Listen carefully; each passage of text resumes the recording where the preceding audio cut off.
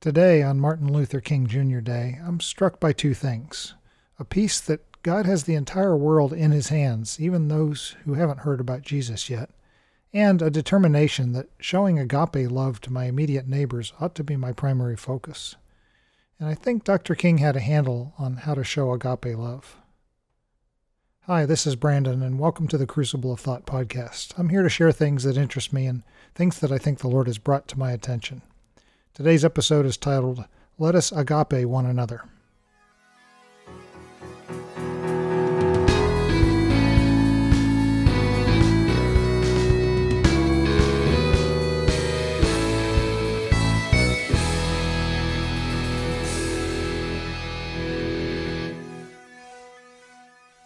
On this day where we honor Martin Luther King Jr.'s legacy, I've been thinking about the vast library of his words and how little of it we actually know and celebrate.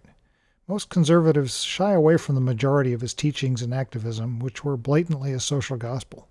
He taught constantly about caring for the least of the members of our nation, in ways that make conservatives afraid that Dr. King was a socialist.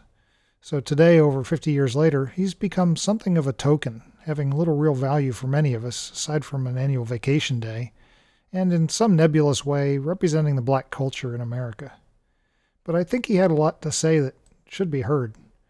For example, consider these quotes from Dr. King.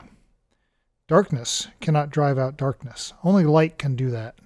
Hate cannot drive out hate. Only love can do that. Or, we are called to speak for the weak, for the voiceless, for the victims of our nation, and for those it calls enemy, for no document from human hands can make these humans any less our brothers and sisters. And those who are not looking for happiness are the most likely to find it, because those who are searching forget that the surest way to be happy is to seek happiness for others. I was struck today by 1 John 4, 7 and 8, and 15 through 16. We all know those verses, but it says this, Beloved, let us love one another, for love is from God, and everyone who loves is born of God and knows God. The one who does not love does not know God, for God is love. And whoever confesses that Jesus is the Son of God, God abides in him and he in God.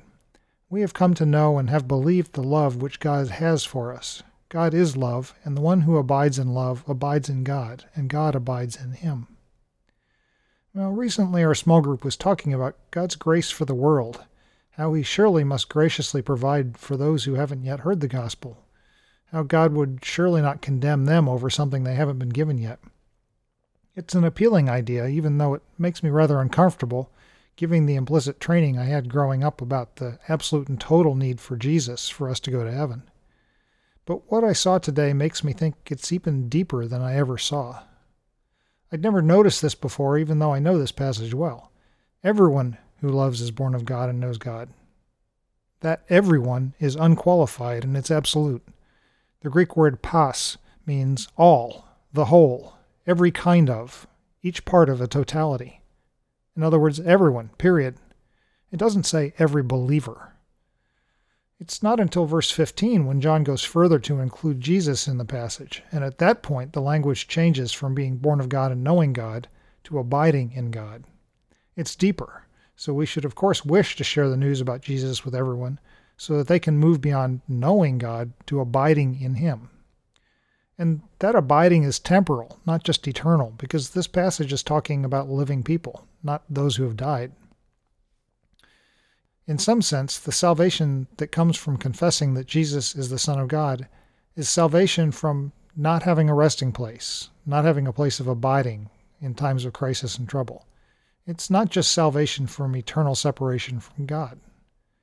But in the meantime, we can rest in the assurance of verse 7 that God has provided a way to know himself just by any human expressing agape love to another human. The phrase in verse 7 is saying, everyone who agapes. So there's no guilt to be found in not having carried the gospel to some faraway place, believing that, I didn't tell them about Jesus, so they're going to hell and I'm personally responsible.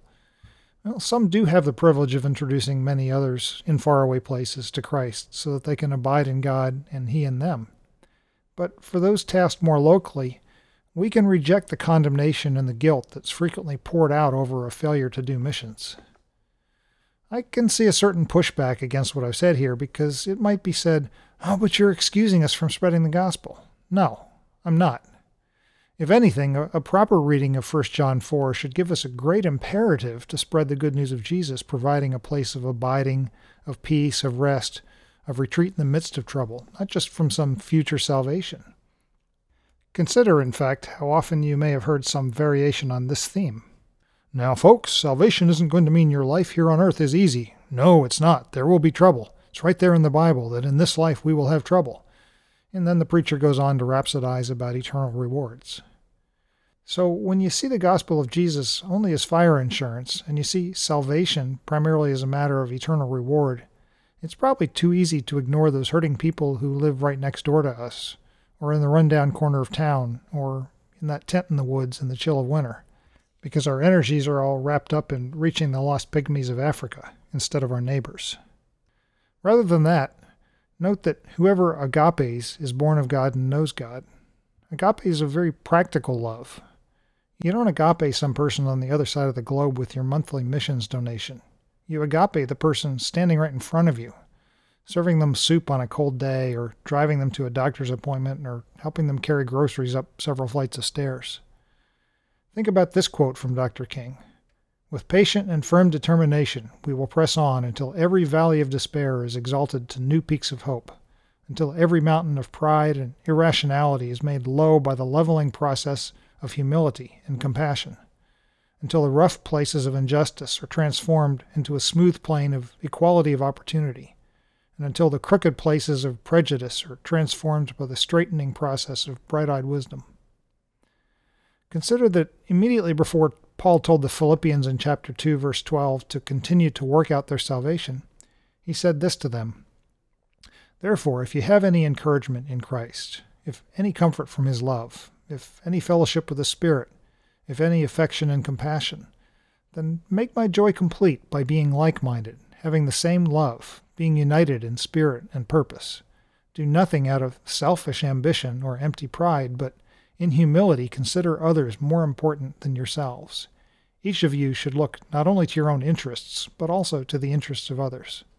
Paul then tells them about Jesus' humility and servanthood, and then he tells them to work out their salvation.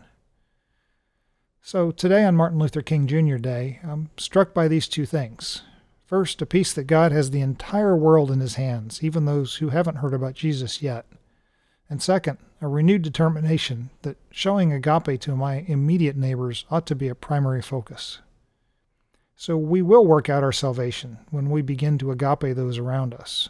For by so doing, we set the example for them to begin showing agape too, and thus to know God. Then we can introduce them to Jesus, so that they have a place to abide, both here and for eternity. Time today. Go find a way to agape your neighbors. We'll talk again soon.